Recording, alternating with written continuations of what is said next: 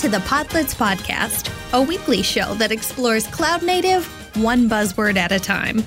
Each week, experts in the field will discuss and contrast distributed systems concepts, practices, trade-offs, and lessons learned to help you on your cloud native journey. This space moves fast, and we shouldn't reinvent the wheel. If you're an engineer, operator, or technically minded decision maker, this podcast is for you. Hi, everybody. Welcome back to the Podlets. Today we have an exciting show. It's myself on Calizia Campos. We have our usual guest hosts, Duffy Cooley, Olive Power, and Josh Russo. We also have two special guests, Chris Umbel. Did I say that right, Chris? Close enough. I should have checked before. Umbel is good. Umbel. Yeah, I'm not even a native English speaker, so you have to bear with me. And Shaun Anderson. Hi.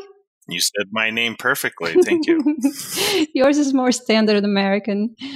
Let's see. The topic of today is application modernization. Oh, I just found a word I cannot pronounce. I can add that to my non-pronounceable words list. Also known as application transformation. I think are those two terms correctly used alternatively? The experts in the house should say something. Yeah, I don't know that I would necessarily say that they're interchangeable. They're used interchangeably, I think, by the general population, though. Okay. So we're going to definitely dig into that. How does it not make sense to use them interchangeably? Because just by their meaning, I would think so. But I'm also not in that world day to day. And Shaun and Chris are. By the way, please give us a brief introduction, the two of you. Why don't you go first, Chris? Sure. So I am Chris Umbel. I believe it was probably actually pronounced Umbel in Germany, but I go with Umbel. My title this week is the, I think, .NET app transformation journey lead.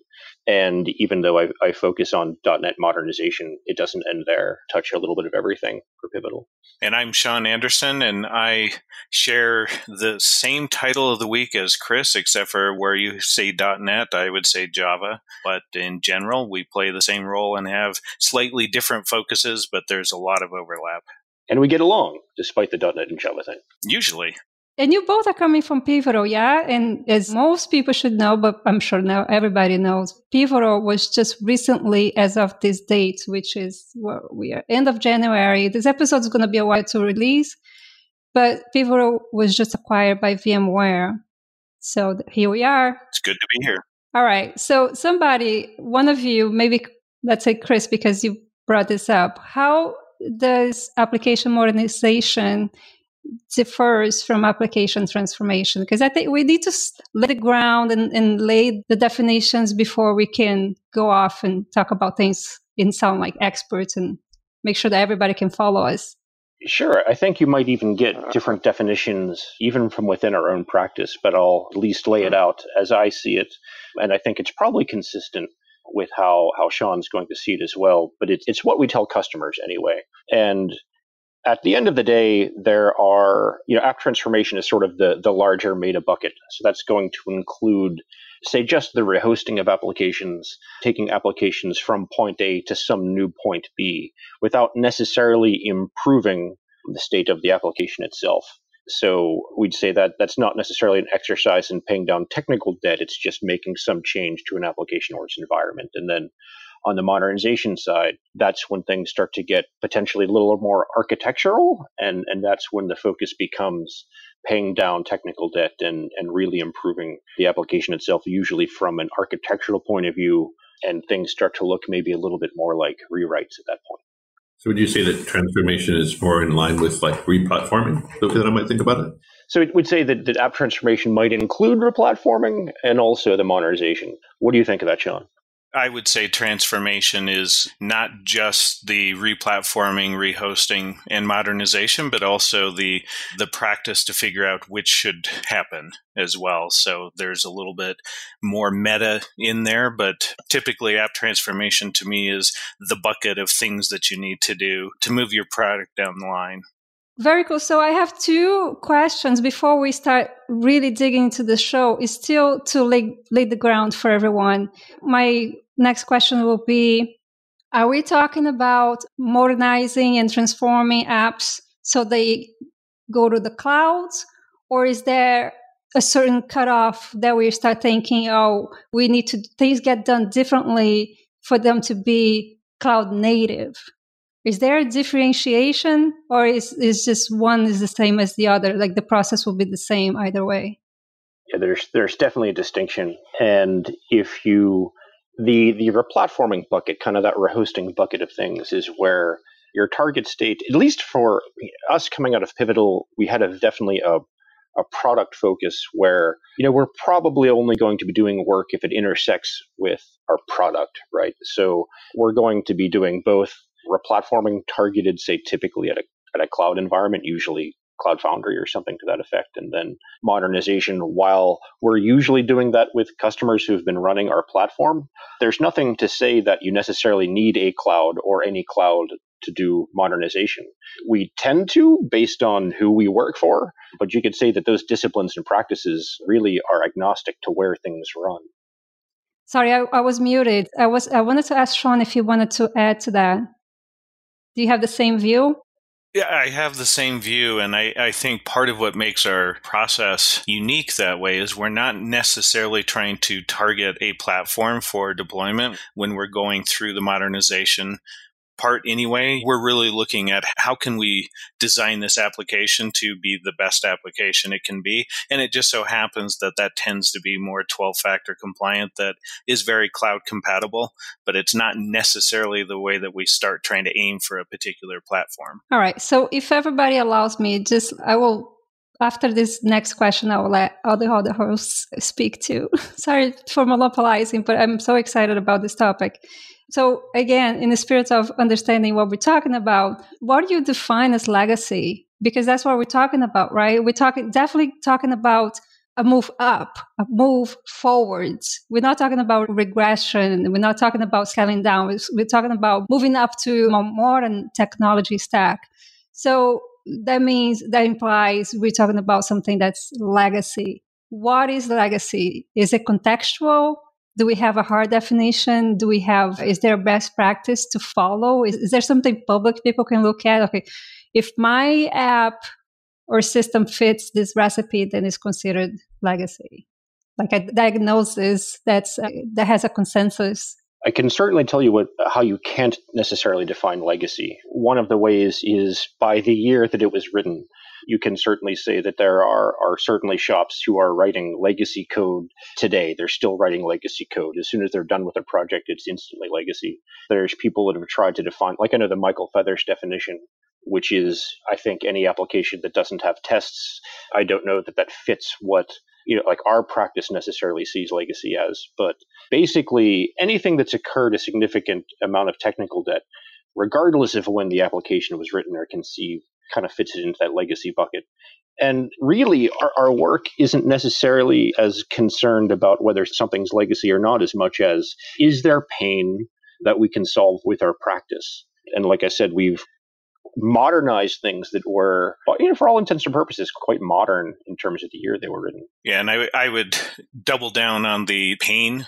So legacy to us often is something that was written as a prototype, a year ago, and now it's ready to prove itself. It's going to be scaled up, but it wasn't built with scale in mind or something like that. So even though it may be the latest technology, it just wasn't built for the load, for example. And sometimes legacy can be, the pain is we have applications on a mainframe and we can't find COBOL developers, and we're leasing a giant mainframe and it's costing a lot of money, right? And so there's different flavors of pain. And it also could be something as simple as, a data center move, something like that, where we've got, all of our applications running on Iron and we need to go to a virtual data center somewhere, whether it's cloud or on-prem. And each one of those to us is legacy. It's all about the pain.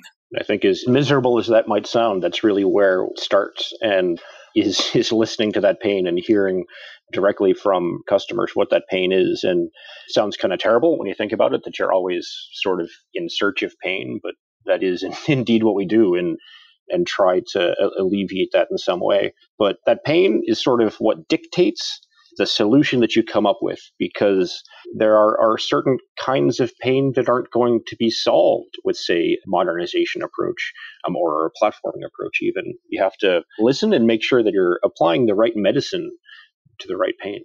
Seems like an interesting thing, bringing what you said, Chris, and then what you said earlier, Shaun. Shaun, you had mentioned the target platform doesn't necessarily matter, at least up front. And then, Chris, you had implied bringing the right thing in to solve the pain or to help remedy the pain to some degree. And I think what's interesting maybe about the perspectives for those on this call and you two is a lot of times our entry points are a lot more focused with infrastructure and platform teams, where they have these objectives to solve, like cost and ability to scale and so on and so forth.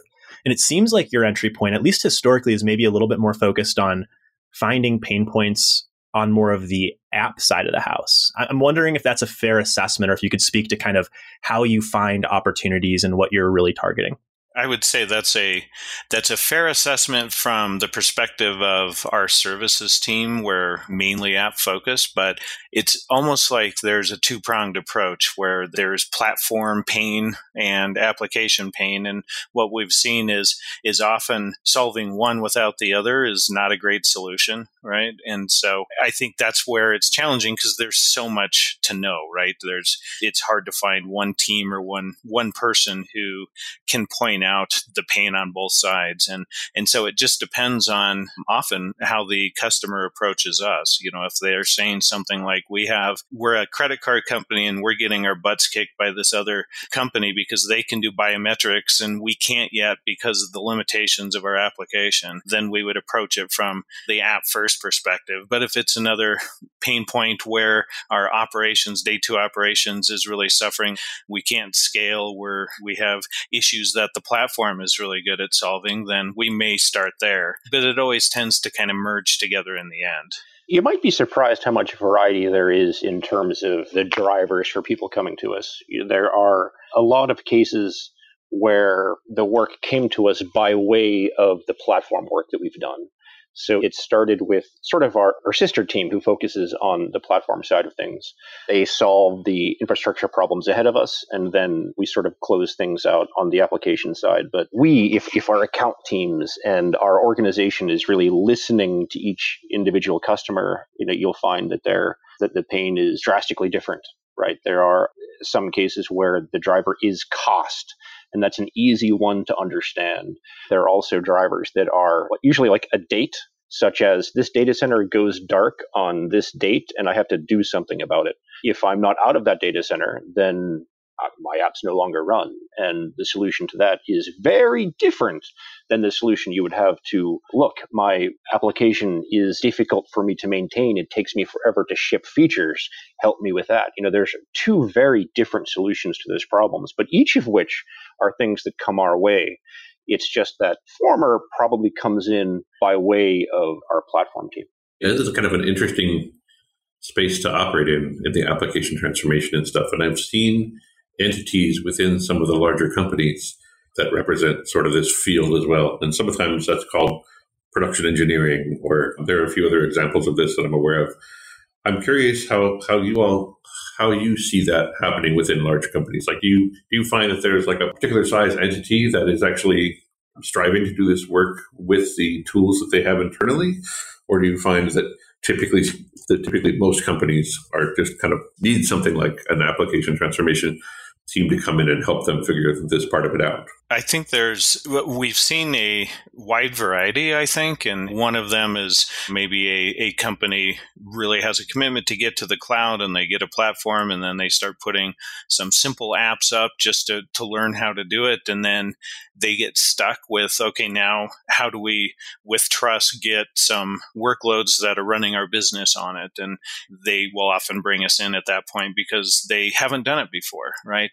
And so experimenting with something that valuable to them usually means that they kind of slow down. And there's other times where we've come in to modernize applications, whether it's a a particular business unit, for example, that may have been trying to get off the mainframe for the last 2 years, and smart people, but they kind of get stuck again because they haven't figured out how to do it. But what often happens, and Chris can talk about some examples of this, is once we help them figure out how to modernize or the recipes to follow to start getting their systems systematically onto the platform and modernize, that they tend to like forming a competency area around it, right? Where they'll start to staff it with the people who are really interested, and they kind of take over where we started from. There might be a little bit of a bias to that response in that, like, typically, in order to even get in the door with us, you're probably a Fortune 100 or at least a 500 or government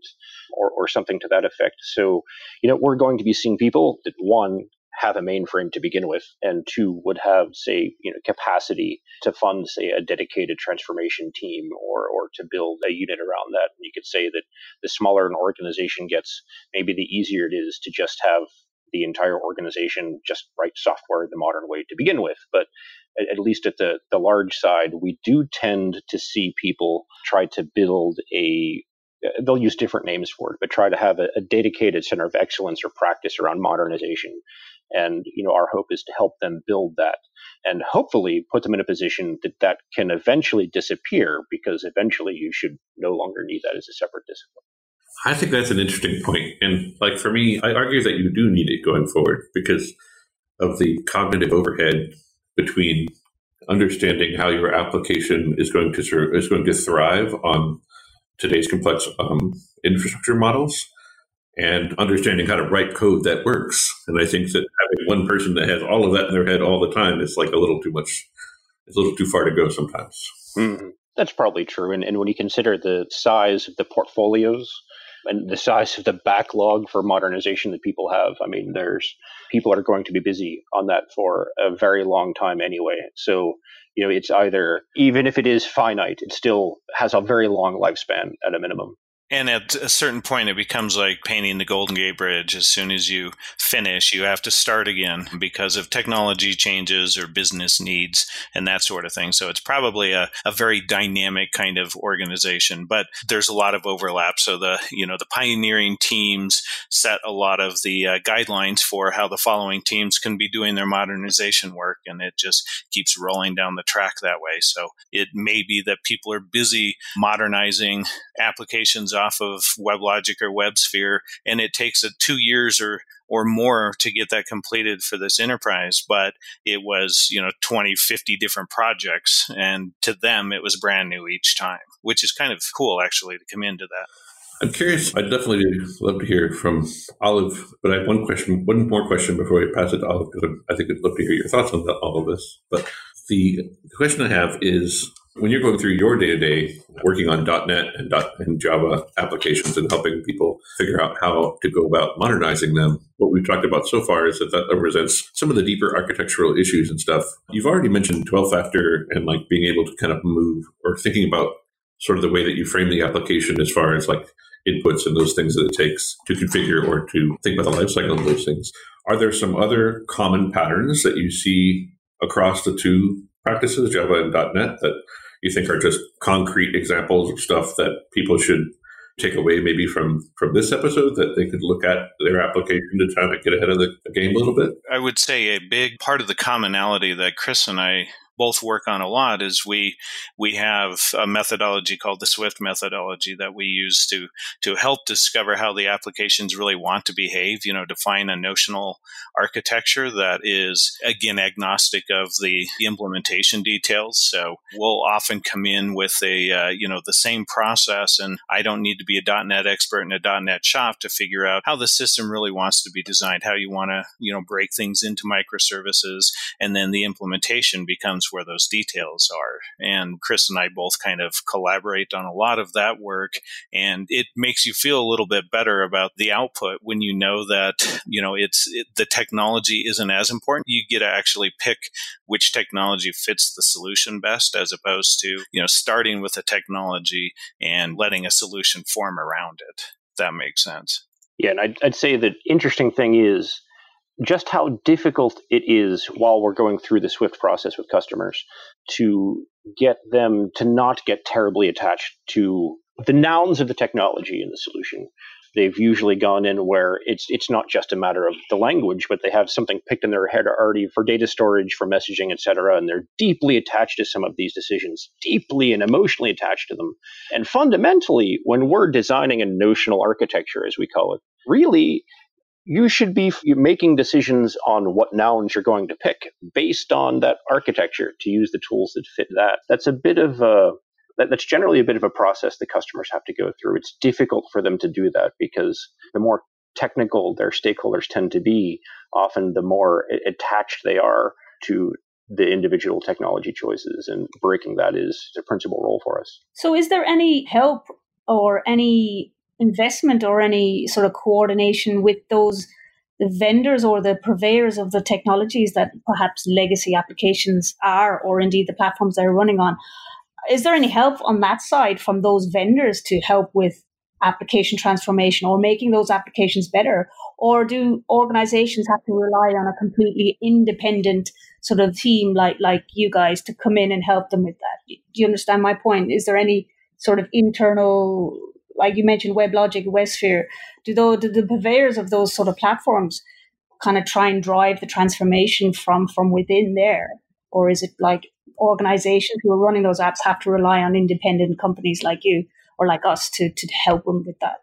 I think some of it depends on what the goal of the modernization is. If it's something like we no longer want to pay Oracle licensing fees, then of course, obviously WebLogic teams aren't going to be happy to help. But that's not always the case. Sometimes it's a case where we may have a lot of WebLogic, it's working fine, but we just don't like where it's deployed, and we'd like to containerize it, move it to Kubernetes or something like that. In that case, they're more willing to help. But at least in my experience, I've found that the technology vendors, are rightfully kind of focused just on upgrading things from their perspective. And they want to own the world, right? WebLogic will say, hey, we can do everything. We have clustering, we have messaging, we've got good access to data stores. And it's hard to find a technology vendor that has kind of that broader vision or the discipline to not try to fit their solutions into the problem when maybe they're not the best fit. I think it's a broad generalization, but specifically on the Java side, it seems that at least with app server vendors, the status quo is usually serving them quite well. So quite often we're sort of we're in a bit of an adversarial relationship with them on occasion. But I could certainly say that within the .NET space, we've worked relatively collaboratively with Microsoft on things like Steel Toe, which is I wouldn't say it's a Spring Boot analog, but at least a microservice library that helps people achieve 12-factor cloud nativeness. And that's something where, I guess Microsoft represents both the legacy side, but also the future side. And we're sort of part of a solution together there. And actually, that's a good point, because the other way that we're seeing vendors be involved is, in creating like operators on Kubernetes side or Cloud Foundry tiles, something that makes it easy for their system to still be used in the new world. And that's definitely helpful as well. Yeah, that's interesting. So recently, myself and some people on my team went through a training from both Shaun and Chris, interestingly enough, in Colorado, about this thing called the Swift methodology. And I know it's kind of a really important methodology to how you approach some of the application transformation-like engagements. Could you two kind of give us a high-level overview of what that methodology is? I want to hear Chris go through it, since I always answer that question first. Sure. So I figured since you were the inventor, you might want to go with it, Shaun, but I'll give it a stab anyway. So Swift is a series of exercises that we use to go from a business problem into what we call a notional architecture for an application.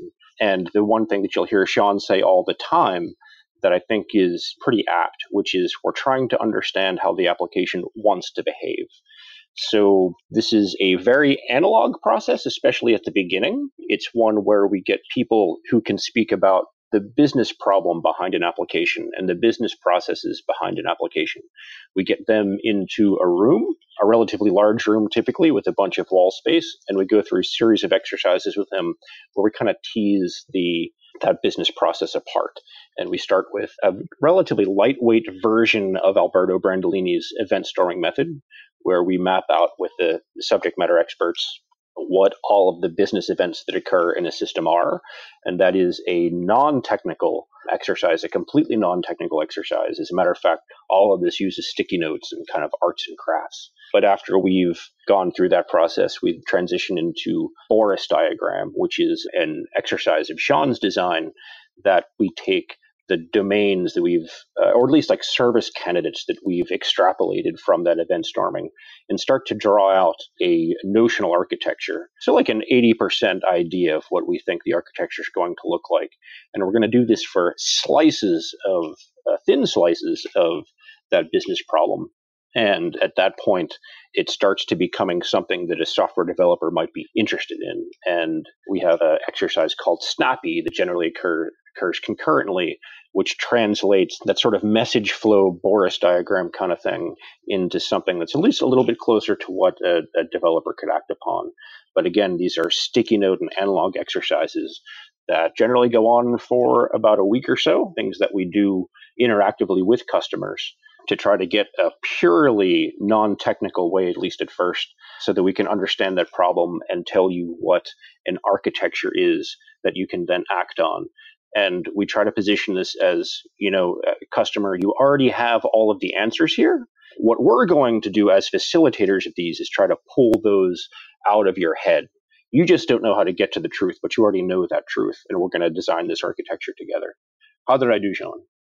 I couldn't have said it better myself. I would say one of the interestings about this process is the reason why it was developed the way it was is because in the world of technology and especially engineers, I've definitely seen that you have two modes of thought when you come from the business world to the technical world. And often engineers will approach a problem in a very different way, in a very focused, kind of blindered way than business folks. And ultimately, what we try to think of is that the purpose for the software is to enable the business to run well.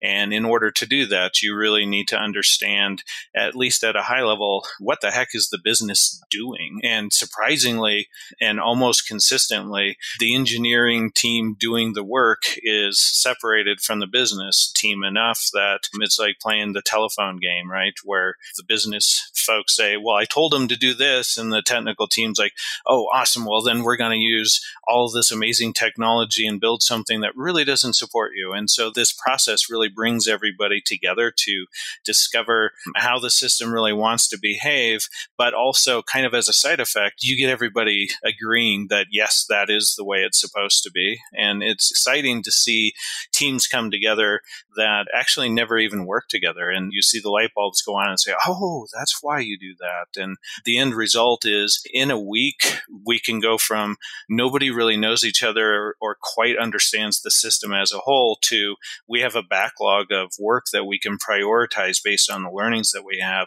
and feel pretty comfortable that the end result is going to be pretty close to how we want to get there. And then the biggest challenge is defining how do we get from point A to point B. And that's part of that layering of the Swift method is knowing when to ask those questions. And a micro follow-up, and then I'll keep my mouth shut for a little bit. Is there a place that people could go online to read about this methodology or just get some ideas of what you just described? Yeah, you can go to swiftbird.us, and that has kind of a high-level overview of, more of the public facing of how the methodology works. And then there's also internal resources that are constantly being developed as well. So that's where I would start. That sounds really neat. And as always, we're going to have links on the show notes for all of this. I checked out the website for the event storming book, and there is a resources page there, and it has a list of a bunch of presentations. Sounds very interesting. I wanted to ask Chris and Shaun, have you ever seen or heard of a case where a company went through the transformation or modernization process, and then they rolled back to their legacy system for any reason? That's actually a really good question, and it implies that often the way people think about modernization would be more of a big bang approach, right? Where at a certain point in time we switch to the new system, and if it doesn't work, then we roll back. But part of what we try to do is have incremental releases where we're actually putting small slices into production where you're not rolling back a whole from modern back to legacy. It's more of you have a week's worth of work that's going into production that's for one of the thin slices like Chris mentioned. And if that doesn't work or there's something that is unexpected about it, then you're rolling back just a small chunk, but you're not really jumping off a cliff for modernization. You're really taking baby steps. And if it's a 2-step forward and 1 step back, you're still making a lot of really good progress. And you're also gaining confidence as you go that in the end, in 2 years, you're going to have a completely shiny new modern system and you're comfortable with it because you're getting there an inch at a time as opposed to taking a big leap. I think what's interesting about a lot of large organizations is that they've been so used to doing big bang releases in general. This goes from software to even process changes in their organizations. They become so used to that it often doesn't even cross their mind that it's possible to do something incrementally. So we really do oftentimes have to spend time getting buy-in from them on that kind of approach. You'd be surprised that even in industries that you'd think would be fantastic with managing risk, when you look at how they actually deal with deployment of software and the rolling out of software, they're oftentimes taking approaches that maximize their risk. And there's no way to make something riskier than by doing a big bang. But, as Shaun mentioned, the specifics of Swift are to find a way so that you can understand where and get a roadmap for how to carve out incremental slices so that you can, strangle a large monolithic system slowly over time. And that's something that's pretty powerful. And once someone gets bought in on that, they absolutely see the value because they're minimizing risk. Right? They're making small changes that are easy to roll back one at a time. You might see people who would stop somewhere along the way, and we wouldn't necessarily say that that's a problem, right? Not every app needs to be modernized. Maybe there's portions of systems that could stay where they are. And is that a bad thing? I wouldn't necessarily say that it is. Maybe that's the best way for that organization. It's neat. We've bumped into this idea now a couple of different times, and I think that both Chris and Shaun have brought this up. It's kind of like a little prelude to a show that we are planning on doing. One of the operable quotes from that show is, "The greatest enemy of knowledge is not ignorance, it is the illusion of knowledge." It's a quote by Stephen Hawking. And it speaks exactly to that, right? When you come to a problem with a solution in your mind, then it's frequently difficult to understand the problem on its merit, right? Right. So it's really interesting seeing that kind of crop up again in this show.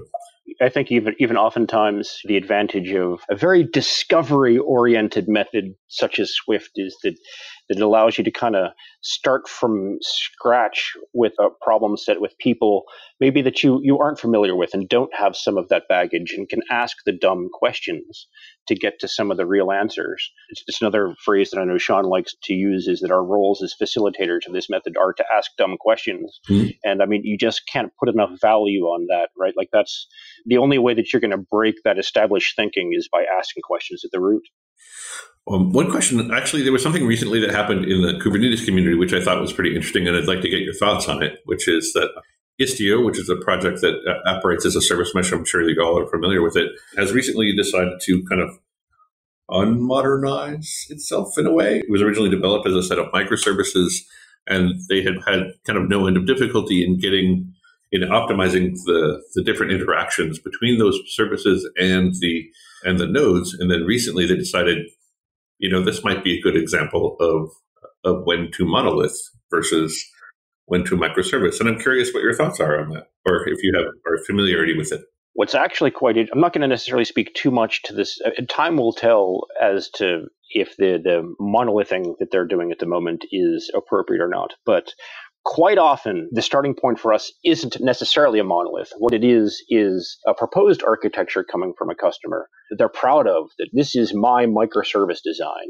And, you'll see a simple system with, maybe hundreds of nanoservices. And the surprise that they have is that the recommendation from us coming out of our Swift sessions is that actually you're overthinking this. We're going to take that idea that you have anyway and maybe shrink that down into, say, tens of services or just a handful of services. And I think one of the mistakes that people make within enterprises around microservices at the moment is to say, well, that's not a microservice, it's too big.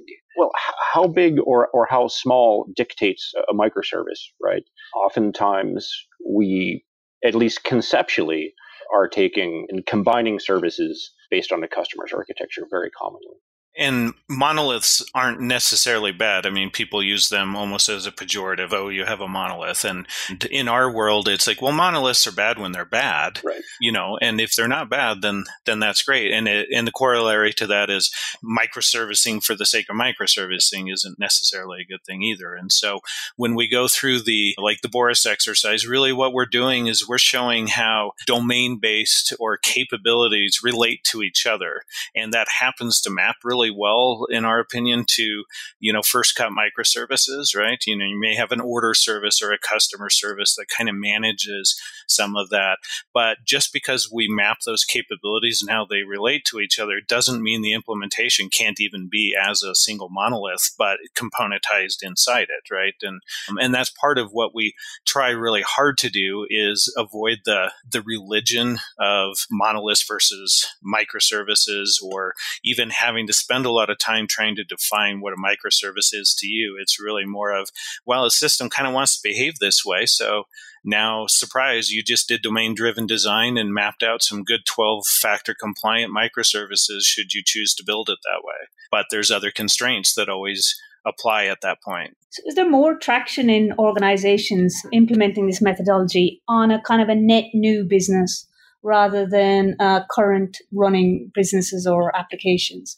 Is there situations more so, that you have seen where a new project or a new sort of functionality within a business starts to drive and implement this methodology, and then it sort of creeps through the other lines of business within the organization because, that first one was successful? I'd say that based on kind of the nature of who our customers are as an app transformation practice, based on who those customers are and what their problems are, we're generally used to having a starting point of a process or software that exists already.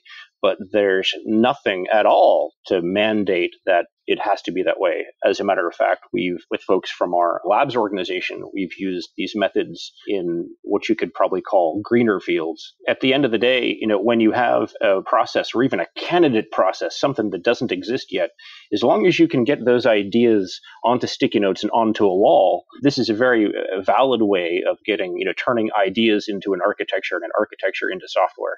And we've seen that happen in practice a couple times where maybe a piece of the methodology was used, like event storming, just to get a feel for how the business wants to behave. And then to rapidly try something out, it may be more of a evolutionary architecture approach, right? MVP approach to let's just build something from a user perspective just to solve this problem and then try it out. And if it starts to catch hold, then iterate back and now drill into it a little bit more and say, all right, now we know this is going to work. So we're kind of modernizing something that may be 2 weeks old just because, hooray, we proved it's valuable. But we didn't necessarily have to spend as much upfront time on designing that as we would in a system that's already proven itself to be of business value. Okay, and kind of this might be a bit of a broad question, but what sort of defines success of projects like this? I mean, we mentioned earlier about cost, and maybe some of the drivers are to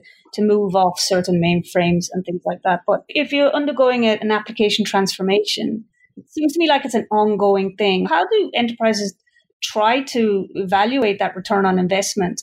How does it relate to success criteria? I mean, faster release times, etc., potentially might be one, but how was that typically evaluated and somebody internally saying, look, we are running a successful project? I think part of what we try to do up front is identify what the objectives are for, a particular engagement. And often those objectives start out with one thing, right? It's too costly to keep paying IBM or Oracle for WebLogic or WebSphere. But as we go through and talk through what types of things that we can solve, those objectives get added to, right? So it may be the first thing, our primary objective is we need to start moving workloads off of the mainframe or workloads off of WebLogic or WebSphere or, something like that. But there's other objectives that are part of this too, which, can include things as interesting as developer happiness, right? They have a large team of 150 developers that are really just getting sick of doing the same old thing and having new technology. That's actually a success criteria, maybe down the road a little bit, but it's more of a nice to have, but kind of in, a long-winded answer of saying when we start these and when we incept these projects, we usually start out with, let's talk through what our objectives are and how we measure success, those key results for those objectives. And as we're iterating through, we keep measuring ourselves against those. And sometimes the objectives change over time, which is fine because you learned more as you're going through it.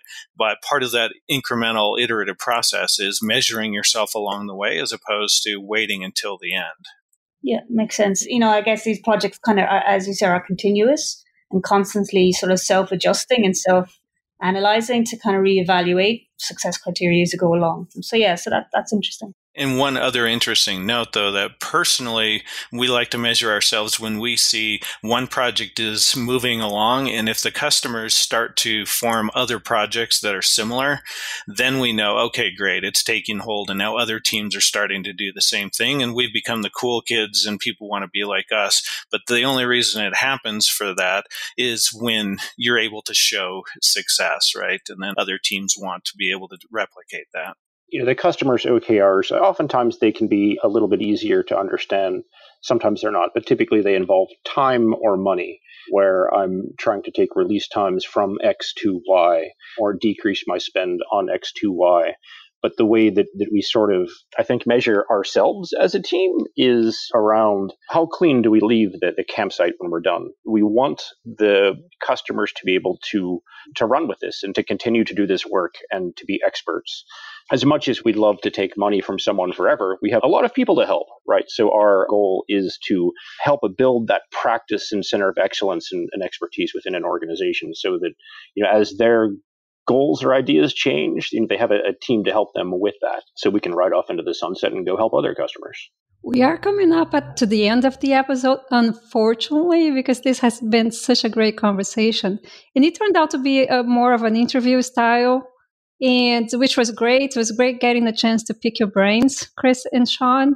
And going along with the interview format, I would like to ask you, is there any question that wasn't asked but you wish was asked? So the intent here is to illuminate what this process for us and for people who are listening, especially people who they might be in pain, but they might be thinking this is just normal. That's an interesting one. And I guess to some degree that pain kind of is unfortunately normal. That's just unfortunate. But, our role is to help solve that. And I think the complacency is the absolute worst thing in an organization. If there is pain, rather than saying that the solution won't work here, let's start to talk about solutions to that. And, we've seen customers of all shapes and sizes, and no matter how large or cumbersome they might be, we've seen a lot of big organizations make great progress. And if your organization's in pain, you can use them as an example. There is light at the end of the tunnel. And it's usually not a train. Right. Usually not. Other than that, I think you asked all the questions that we always try to convey to customers of, how we do things, what is modernization. There's probably a little bit about replatforming, doing the bare minimum to get something onto the cloud. We didn't talk a lot about that, but it's a little bit less meta anyway. It's more technical and more recipe driven. As you discover what the workload looks like, it's more about, is it something we can easily do a CF push or just create a container and, move it up to the cloud with minimal changes? And there's conceptually not a lot of complexity. Implementation wise, there's still a lot of challenges there too. But they're not as fun to talk about for me anyway. So maybe that's a good excuse to have some of our colleagues back on here with you. Absolutely. Yeah, in a previous episode, we talked about persistence and state and those sorts of things and how they relate to your applications and how when you're thinking about replatforming and even, just where you're planning on putting those applications, that's where for us, that question comes up quite a lot. Like that's kind of almost step zero, trying to figure out the state model and those sorts of things. That episode was named States in Stateless Apps, I think. So we are at the end, unfortunately. It was so great having you both here. Thank you, Duffy, Shaun, Chris, and I'm going by the order I'm seeing people on my video, Josh and Olive. Until next time, make sure please to let us know your feedback, subscribe, give us a thumbs up, give us a like. You know the drill. Thank you so much. Glad to be here. Bye, everybody. Bye all. Bye. Thank you for listening to the Podlets Cloud Native Podcast. Find us on Twitter at The Podlets and on the podlets.io website. That is The Podlets, all together, where you'll find transcripts and show notes. We'll be back next week. Stay tuned by subscribing.